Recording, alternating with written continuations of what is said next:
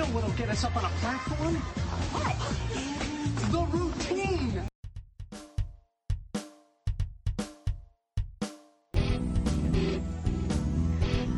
Hey, and welcome to Writing in Real Life, a podcast about writing, parenthood, publishing, and marriage. I'm Morgan Baden. With me is my husband, who I was just yelling at, and our podcast co-host, Barry Liga. You weren't really yelling. It was more a stern admonishment. Anyway, it was funny. So this morning I was, the baby woke up at 6:40-ish. And those 10 minutes matter. They do matter. The parents out there understand. Those 10 minutes are really important. I myself fell asleep at around 9:30 last night, unexpectedly, which was absolutely phenomenal, and I recommend it to anyone. So anyway, so I'm sitting with the baby reading a book in her chair, in her nursery, and this is what we do every morning, and I started thinking about routines and how the fact that we have a morning routine has really helped me, and I'm sure it's helped her as well, but considering work days, I have to get out of the house pretty quickly and I don't have a lot of time with her. It helps me to get into a group with her and to figure out what order we're doing things in, and it's great. So then I started thinking, writing routines are really good too. And so then this whole thing came together and I said, you know what? I want to talk about routines tonight, both parenting and writing. So it's interesting. So again, the baby and I have a morning routine, and on Friday last week, that morning routine could not happen because it was shattered. It was shattered. Broken. I needed to be at work at 6 a.m. It was awful. What are you, a farmer? Yeah, nice. Thank you. Dear listeners, it was terrible. So, and I was getting really nervous Thursday night in advance because I knew that things were going to be different for the baby in the morning. I was going to be out of the house before she even woke up. And she wasn't going to see me, and we weren't going to do all of this. And, of course, you, Barry, you know the morning routine. We walked through it. I took careful notes. Yeah. And, obviously, you know the baby, and you spend all day with the baby. But I was nervous about how she was going to react to this. I had no idea how she would react. I steeled myself for the possibility, not necessarily the likelihood, but the possibility that she would just be an inconsolable basket case all day. That she would wake up and mommy wouldn't be there, and it would just the whole day would be shot from there. Yeah. So I just prepared myself the night before. Yeah. Hey, this might happen. Yeah. And what everyone has always told us is that babies can sense the energy that you're bringing into the room, right? They can smell fear. Basically. And I think she sensed my anxieties on Thursday night because not to take all the blame here, but she was a basket case Thursday night. Yeah. And woke up at, I don't remember what time she woke up after going to bed. She went to bed at 7:30. She woke up at 11 and refused to go down until after 1:30 in the morning. Yeah. So that was pretty rough. And of course I had to be up at 5:30. And she woke up at 5. So the poor girl had like 3.5 hours of sleep then. Right. And the blessing in disguise is that I did get to spend 20 minutes with her that morning before she fell back asleep. So at least I kind of saw her. But I wonder if she was just sensing my anxieties about it. And the thing is, it ended up being totally fine, right? Yeah. I went to work. You went in to see her and... Yeah, I went in the morning. And, the lovely thing about a baby is... when they wake up and they first see you looking down on them in the crib, they give you this amazing smile. It is just beautiful. It really is. It's wonderful. It is such an amazing thing. And I realize that's such a cliche about, when your child smiles at you. But, there's something about your kid lying in the crib and they wake up and they look up and the first thing they see is you and they're just happy to see you. Mm-hmm. And I went in that morning, and this is the first time in a very, very long time that it has not just been you going in there. Usually it's you going in there. Mm-hmm. There have been a couple times where it was both of us. Yeah. I can't remember any time in the morning where it was just me. Yeah, me neither. And I went in and I looked over the edge of the crib and I said, "Who's awake?" And she looked at me and she gave me this big smile. And then it's like she realized it was me, not you. and her face, her little mouth went into almost a perfect O. It was almost like the Home Alone thing where, when he slaps the stuff on his face and he goes, "Oh." Oh, what do you know about Home Alone? Yeah, I've never seen it, but I've seen that scene because everybody's seen that scene. Christmas classic. And she got that look on her face like, what the hell is it? What is this? This is not what I was promised. I was promised a mommy. And she got that look on her face, and I just kept talking to her, and then she kind of relaxed into a smile again. And I picked her up, and I went through the morning routine you've established with her. And it took her a good 15 minutes before she came to go, okay, this is all right. Aww. This is going to be okay. Yeah. She kept giving me a lot of very confused looks. a lot of sort of, wait a minute, wait, did I sleep through the day? Is this my nap? What's going on here? Why is he here? What's going on? But, she got used to it, and then she was fine. Yeah. And I think, when she woke up from her first nap, she again looked at me a little strangely. Like, I think she had this thought of, she's got to be there eventually when I wake up. And she looked at me strangely then too. But then she was fine. She was fine. And then when she saw you, you came home early because you went into work so early, and she was just thrilled to see you. Yeah. And then the poor girl got some 6-month vaccination, so she was not so thrilled. But no. But anyway, part of the thing with routines when it comes to parenting a young baby is that I think they're really great to have, but you also have to allow for some flexibility because they're babies. Well, and also I think you have to give them time. Yeah. I know that, when we were having a lot of trouble with her sleep back in the early days, we both read things about the importance of establishing a bedtime routine. Yeah. And I was on board with that. But at the same time, I was like, okay, but what else can we do? Because a routine is going to take a long time to take hold of her and help her sleep. And that'll be great once that happens. But in the short term, what the hell are we going to do to get this kid to sleep? And as a result, I was very much not focused on developing a bedtime routine because I thought, okay, that's a great long-term solution. I want to focus on short-term solutions right now because I need to get some sleep. And you insisted on developing a bedtime routine. Did I? Yes, you did. I'm a You smart lady. probably don't remember because I don't remember much from those early you were days. so tired all the time. But you insisted that we do it. And I'm glad that you did because nowadays it's amazing when it's time to put her down. She is so happy. It's She remarkable. laughs and giggles while we do our little bedtime routine and put her down. When we say routine, by the way, we mean sort of a series of steps. It's not necessarily a song and dance show. It's not like Ross and Monica. I'm singing and dancing. It's I not put on like- my tap shoes. It's not like Ross and Monica doing their routine on that New Year's Eve episode of Friends. It's not like that.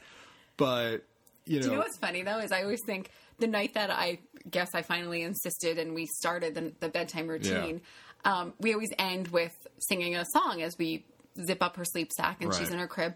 And I do remember, I was like, oh, we need a song. And we looked at each other and we hadn't planned on what song to sing. So we Right. just chose one. We And now should. we're like locked into that We're locked song. into it now. It's funny, like we have to do that now. And there are things about the bedtime routine where I'm like, oh, we probably should do this instead of that. But it's like, nah, she loves it. Yeah. She is so happy with it. She is so happy to go to sleep at night. Yeah. She goes into her crib smiling and laughing, and it's great. It's terrific. It's wonderful. So new parents out there, man, I mean, Do it.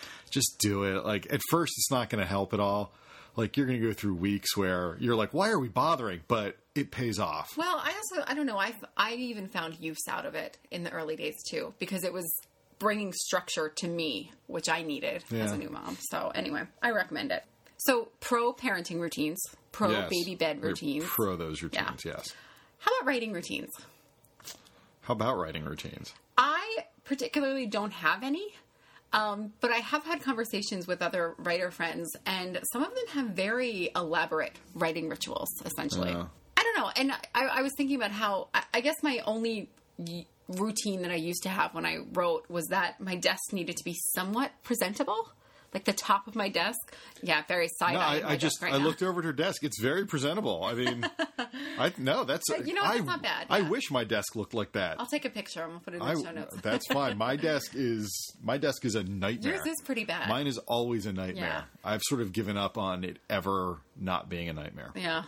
But I remember back pre-baby, if I was Sure. going to sit down to write, I would need to just sort of straighten up a little bit. Yeah. Now, when I do sit down and write once or twice a week, I just don't have that kind of time. Yeah. So that kind of routine has gone to the wayside, Sure. which sure. is interesting, like pre-parenthood routines versus now. What about you? Well, I mean, I'm a creature of routine. You don't say. Yes. And it's interesting because I first started developing a lot of routines when I went freelance, when I quit my job and started writing full time. I realized, okay, I'm the only one now telling me what to do and when to get it done. There's no boss over my shoulder. There's no paycheck that I'm waiting for. Nobody's telling me any of this. Nobody's keeping an eye on me. And I've got to discipline myself. I've got to be really good at this because otherwise I'm never going to get anything done. Yeah. And so I developed these structures and these routines every day, and I stuck with them for a long, long time. And they were amazingly effective. I mean, unbelievably effective. I got so much done, not just writing wise, but just, I made a routine out of everything, and just in my life in general, I accomplished so much. And, my brother, who is a pretty smart guy, he said to me once, we were talking about it, he said, routines are great until you get thrown off of them, because then you have nothing to fall back on and it's a disaster. And he was right, because there came a time where I got thrown off my routines.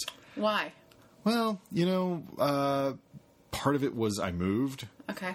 I moved from Pennsylvania to Las Vegas, and that really disrupted things. Yeah. And, there was a period of just weeks where, I was unpacking and I was doing this and I was learning a new town and blah, blah, blah, blah, blah, whatever it was. And it just threw me off, and I just sort of spiraled out of control. Now, I wasn't like slumped over, the sofa with a bottle of gin or something, right. Smoking meth and whatever.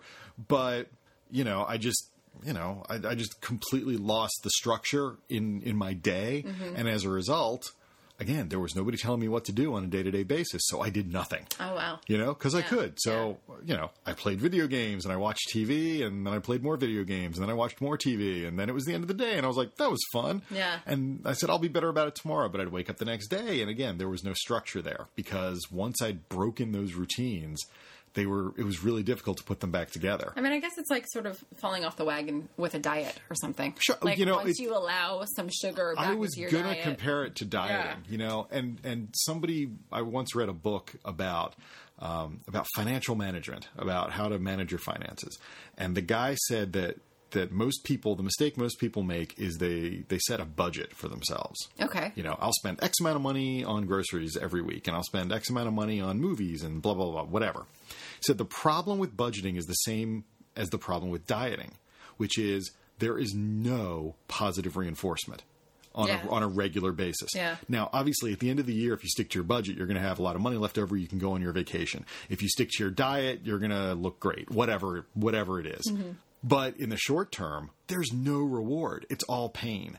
And that's what makes those things so difficult to stick to, because there's no short-term reward. So, I think comparing sort of those structures and routines to dieting and falling off the wagon with dieting is very apt, because it's very much like that. I mean, a lot of times, the reward of the routine, once you get into the habit of the routine, the reward is the routine itself. You start to feel good. I stuck to my routine today. Right. And that becomes the pleasure of the reward. But once you break it, it's like, why should I go to the gym today? Uh-huh. Yeah. So what? I'll skip a day. And then you skip the next day. Yep. And then the next day.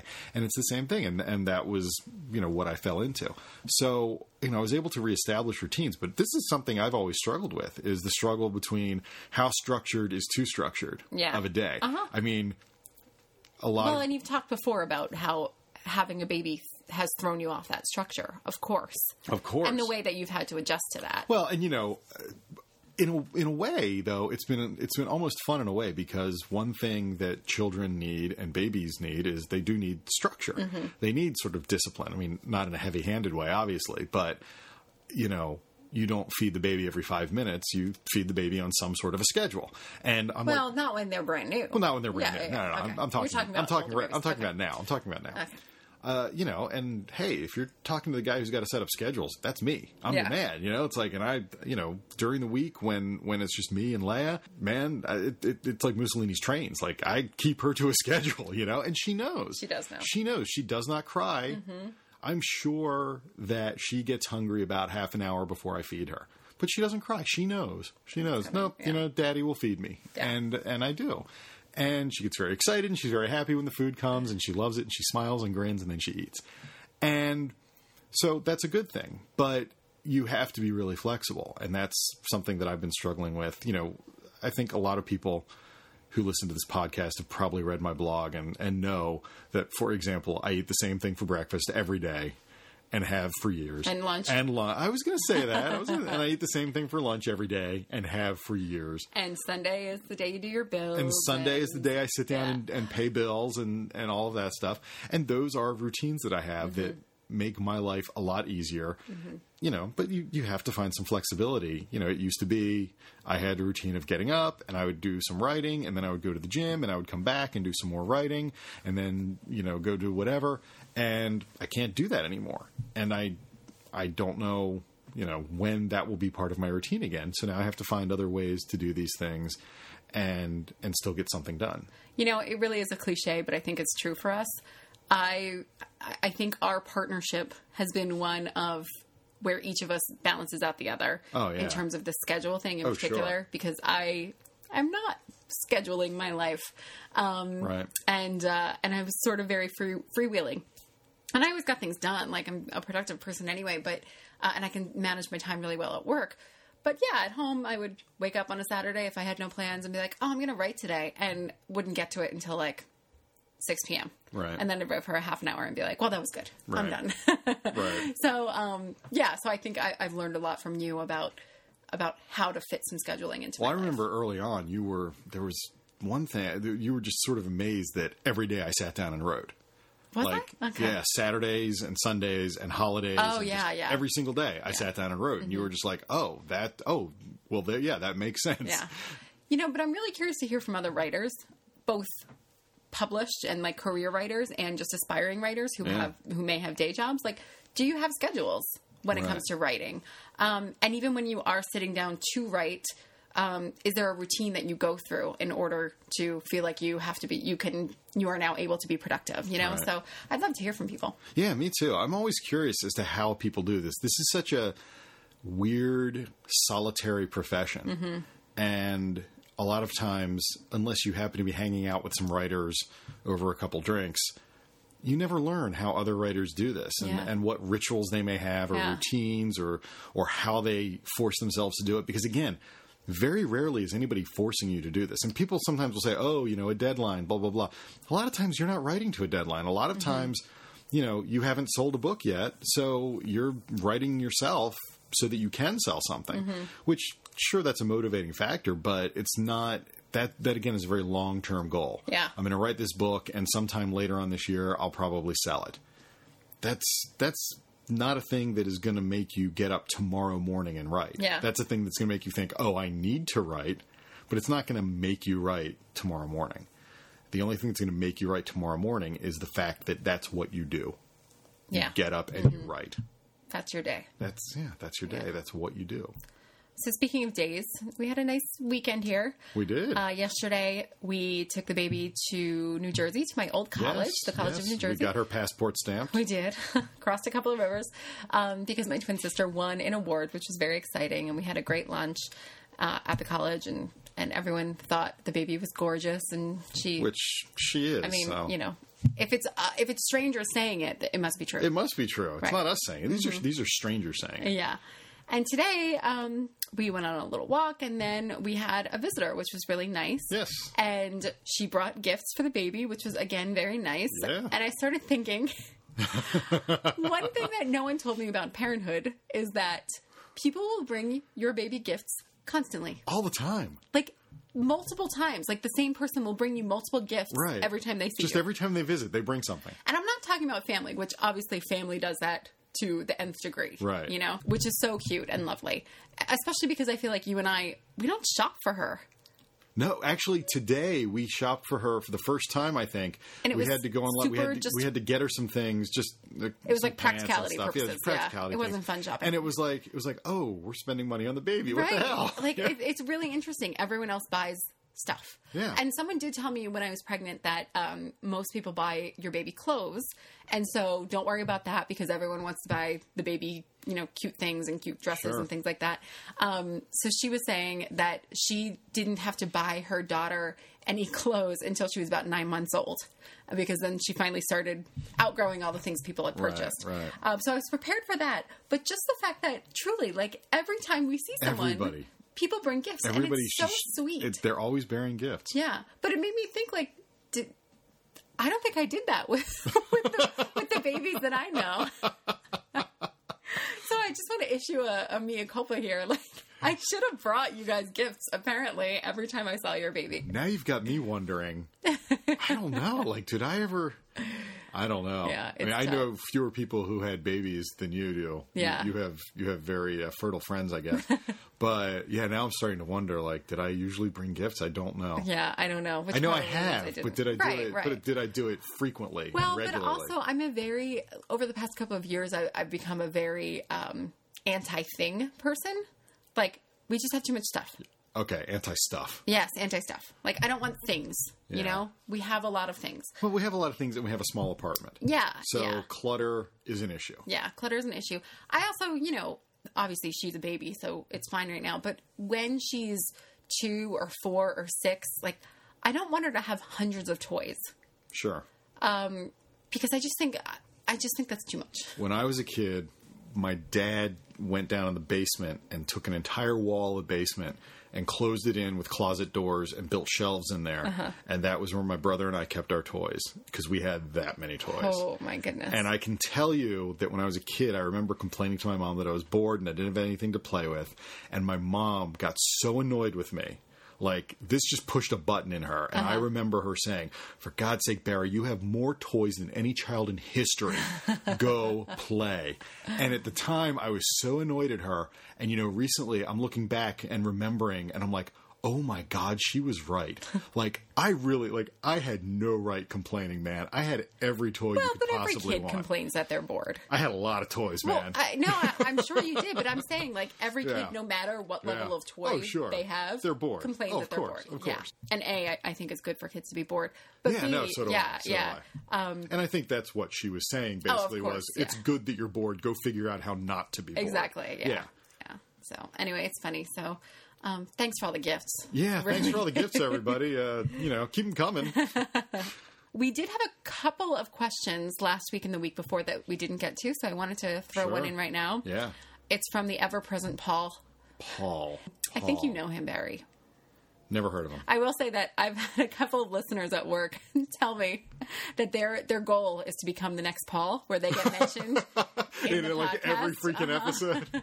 Yeah. Anyway, so Paul asked about daycare and writing schedules. Oh. So specifically, he says, can you talk about how daycare might figure into your writing schedules? Are there any negatives to daycare? So we had an experience last weekend when my mom was here, and she took the baby for a few minutes so you and I could go over to the gym, Yeah.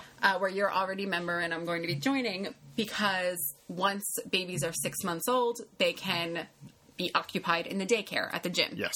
Which means I can go to the gym. Yeah, and drop her off. And it's really funny because I'm very pro daycare generally. Yes, you've been very vocal about that. Well, just because if I were a stay-at-home mom, I would absolutely be putting her in daycare a couple of hours a week. Sure. So that I could get stuff done. Yeah. So, you know, I'm just very conscious of you and your time and whatnot. And my emotional fragility. Basically, I'm glad Yeah. you said it. One of us had to. Yeah, I know. So anyway, so it's funny because we went into the gym and it was after hours. The daycare had closed earlier that day. Yeah. And so there was no one in there. And we sort of looked into this darkened room. And I thought to myself, am I crazy? I'm dropping my kid off here? What? Right. By the way, it was a perfectly lovely space. I mean, I've seen it when it was active and in use, and it's a Oh, fine it's great. place. Yeah. No, it's totally fine. But it just suddenly hit me like, oh my God, someone else is going to be holding my baby? Right. Is this is a thing we do? Like, this Yeah. is okay? It So it's suddenly just funny. became real. It did. Like, I saw the space and I was like, oh, okay. Yeah. So, daycare and writing. I feel like we can't really answer this question yet. It's tough to answer. I mean, we know that our friends who have young children have nannies or daycare or both in some cases, and sing the praises of those things. You know, I do not have any sort of, moral or ethical objection to daycare or nannies or anything like that. It, for me, is a sort of weirdly strong feeling that I have that comes from, my solid middle class roots, where I just keep thinking, my mom didn't have a nanny. My Right. mom didn't use daycare. That's what my mom says to me. And I just keep going, she's my kid. I should take care of her. That's the whole point of, she's my daughter. I'm her daddy. I take care of her. Like, pretty simple. It's not complicated algebra. It's very simple arithmetic. And, and at the same time, I see people around us who have daycare and nannies, and that's working out great. And again, I don't judge them or anything. It's just a me thing. It's just, no, that's not for me. And everybody keeps saying to me, but Barry, your mother wasn't working right. when you were that age. And I just keep thinking to myself, yeah, but I set my own hours. Like, it's a very different situation. I'm being productive. Just to say, at this point, you are being. At this point, I'm being pretty productive. I'm halfway through a new book, yeah. a short book, granted, but I'm halfway through it. And I feel like, there's no overriding compelling need to do daycare or a nanny. And, I even mentioned this to my mom at one point. I said, well, Mom, you didn't have daycare or a nanny. And Mom said what everybody else has said, which is, but honey, I wasn't working. Yeah.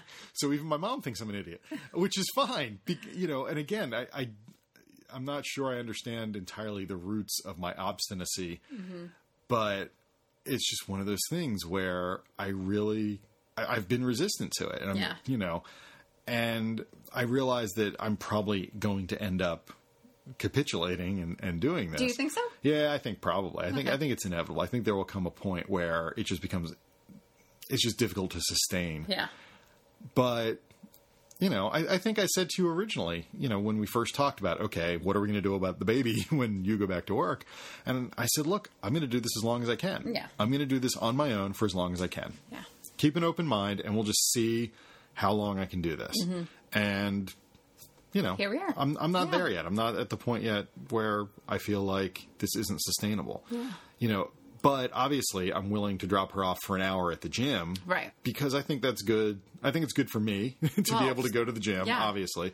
And I think it's kind of good for her to sort of get used to the idea of other people, other children. I mean, she's good with other people right now, but she doesn't ever see. We're always around. We're always around, and also she has very limited exposure to other babies. Right. And I think that would be really good for her. Yeah, I think it would be good especially for her. as she's super aware now, and as she just grows. She's interested in people now. She looks at people. The cable guy was here a few days ago to fix something, and she was just staring at him the whole time he was here. Wait, something was wrong with the cable? That's like Time Warner. Go figure, right? So, I don't. To answer Paul's question, I think daycare fits in however you need it to fit in, whatever you need. We talked about guilt last week a little bit. Yeah. And obviously there's a lot of guilt wrapped up in daycare, whether you're using it or not. Sure. And so, you ask, are there any negatives to daycare? And of course, I would say one of them is probably that many parents feel guilty about using daycare. Yeah. And others don't, and rightfully so. And, sure. This is something, you and I have talked about this. This is something I struggle with. Like, I've never wanted to be a stay-at-home mom. Right. And I struggle sometimes justifying that to myself because I have such a wonderful stay-at-home mom. Yeah. So like, why wouldn't I want to be that too? So right. it's just something that I struggle with. So anyway, yeah, I'm sure there's guilt involved. And if we did have daycare, like if you worked an office job right. and the baby was in daycare 5 days a week, I'm sure I would feel guilty about that. Well, yes. I mean, if she was in daycare all day, right. all week, yeah. that would be. I would feel guilty. That's a whole different story than a few hours a day, right? Of course, yeah, or something like that. And it's interesting. I mean, I'm sure that's sort of why I feel so strongly about being home with her is because I had a stay-at-home parent. Yeah. And I liked that, right. Mm-hmm. And so why wouldn't I do that for her? So I'm doing that for her because I can. I mean, again, this is an option. We have we're really fortunate that we can do this, that we have the luxury of being able to do this. Not everybody has this luxury. And we're aware of that. And again, we're extraordinarily fortunate. And I'm glad. Yeah. I'm glad. Of course. So thanks, Paul. Thanks, Paul. All right, let's move on to recommended reading or what we are reading now. Recommended reading and what we are reading now. What are you up to, Bear? Last week you talked about No Time to Read. Yeah. Yada, I'm still reading that book that you think I should stop reading. And I've sort of realized why I'm still reading it. It has some similarities to some stuff I've done. And so I think a part of me is just curious to see how this guy is going to handle it. A lot of times, you're just wondering, like, oh, how did another author deal with this? You know, when I met Dan Wells, who wrote I Am Not a Serial Killer, he and I talked because his book is about a kid who's worried that he's going to grow up to be a serial killer. I wrote a book about a kid who's worried that he's going to grow up to be a serial killer. Dan's book came out first by, I think, a year. And but they're very different books. I mean, they are so different. And one of the things Dan said to me was, you know, when I read your book, it was like reading from an alternate universe where I made the different decision from everyone I actually made. And I was like, oh, it still would have worked out really well if I had made different decisions. Yeah. Like, it was good to know. And how often do you get the opportunity to see how your book would have turned out if you'd done it differently? And I thought that was really interesting. So I'm reading this. I'm not still 100% enjoying it, but I'm reading this book because I'm just curious to see how this guy is going to handle some of the same issues that I dealt with in some of my work. So we'll see. But that's what I'm reading. But as far as recommended reading goes, I'm going to recommend a book that isn't out yet. But I recommend everybody who can hear my voice go and pre-order it from The Usual Suspects. We should talk about pre-ordering. We should talk about pre-ordering at some point. Do people do that? I don't know. I actually do occasionally. I don't know. I do it. I do it with music a lot, but I do it with books too. Okay. Yeah. But anyway. Tell us if you pre-order. Yeah, tell us if you pre-order and tell us why. Yeah. It's actually, pre-ordering is a huge thing in the comic book industry. Really? And we can, if we have a discussion about pre-ordering, if enough people seem interested, I can talk about that a little bit. Okay. Because it's a whole interesting thing in the comic book industry. But anyway, you know, I want to encourage people to go pre-order Adrift by Paul Griffin, which is a really great book. It comes out July 28th. It is a terrific book. Pre-order it now, and then you don't have to remember when it comes out. It will just show up. That when is it's the ready. nice thing about That pre-ordering. is the nice thing about pre-ordering. Is that you totally forget about it. Because you forget. And then you Yeah. just wake up one morning and you have an email that says, like, your book is here. Or, you know, the UPS man drops a Right. book off, or your local bookstore calls you and says, hey, that book It's you ordered in, came yeah. in. It's And very you go, exciting. yay! And you go Yeah. Mm-hmm. pick it up, and it's like a little bit of Christmas in July for you. And you're Santa Claus, which is the best part. So, yeah, read this book. It's a really terrific book. It's about kids who end up lost at sea. It is really amazing. It's powerful and painful. I blurbed it.